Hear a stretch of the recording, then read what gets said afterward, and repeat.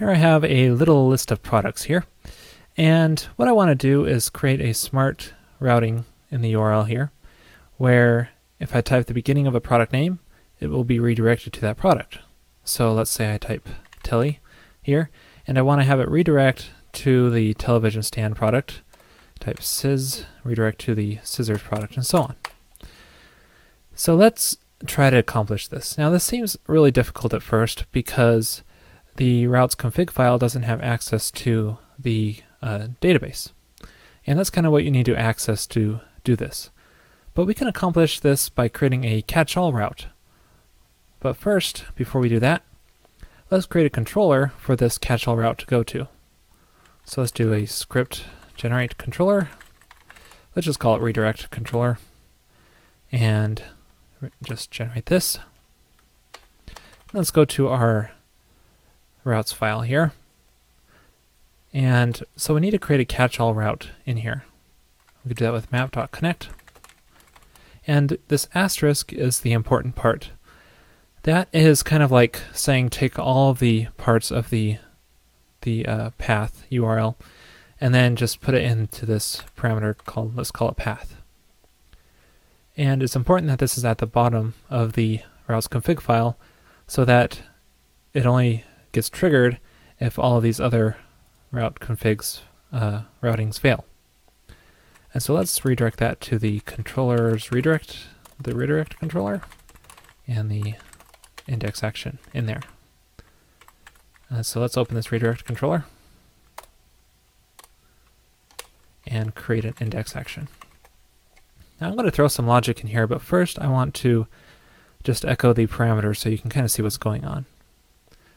And so let's do a render text.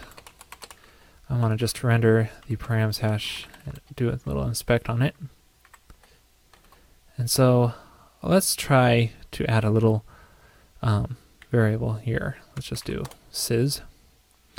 And so here we got our action controller in the params hash, which is correct. We also have this path parameter, which is what we specified in the config file. And notice it's an array. So this is actually all the different parts of the path. So we could say sys foo, and well, let's just do foo for now, or foo blah. And so notice that these are all different parts of the path. But if we do specify a query at the end of this, then it does show up as a separate parameter. So just so you know. You can also perform this with a request URI as well. So you can parse that path params hash to interpret the URL the way you want, or you can use the request URI.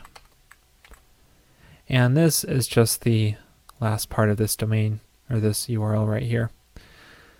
So you can parse that as well if you want to interpret it a certain way. So right now I want to get a fetch the product. So in here, let's just call product equals product.find. Let's fetch the first product. And I want conditions here where the name is like. I want it to be let's say the path parameter and the first variable of that parameter. And then I want to use a percent sign here so that it'll just locate just the beginning part of the name.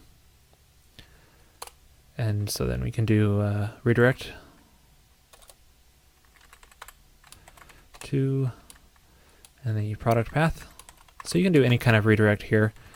You may want to do a permanent redirect instead of this normal redirect.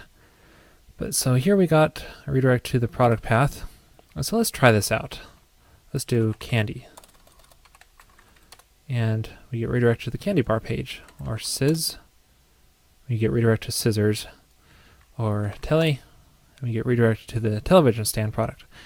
So that's a pretty cool way to do a smart route with using a catch-all route.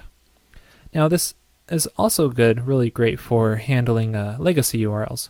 So if you have your old PHP or Java site that you're replacing with a new Rails site, and you have all these old URLs that you want to keep consistent, or you want to have them actually still work, then you can set up a catch-all route. And so in this controller action, you can parse that old legacy URL and see if it, and redirect to the proper controller in action in the new Rails site. And in that case, you would for sure want to use a permanent redirect so that search engines follow it and so on. So that's a few different things you can do with a catch-all route. The code snippets for all the Railscast episodes are now online. Just click on the episode title and you can see the snippet right here. So you can copy and paste this instead of trying to type it from the video. So just go to railscast.com to grab the code.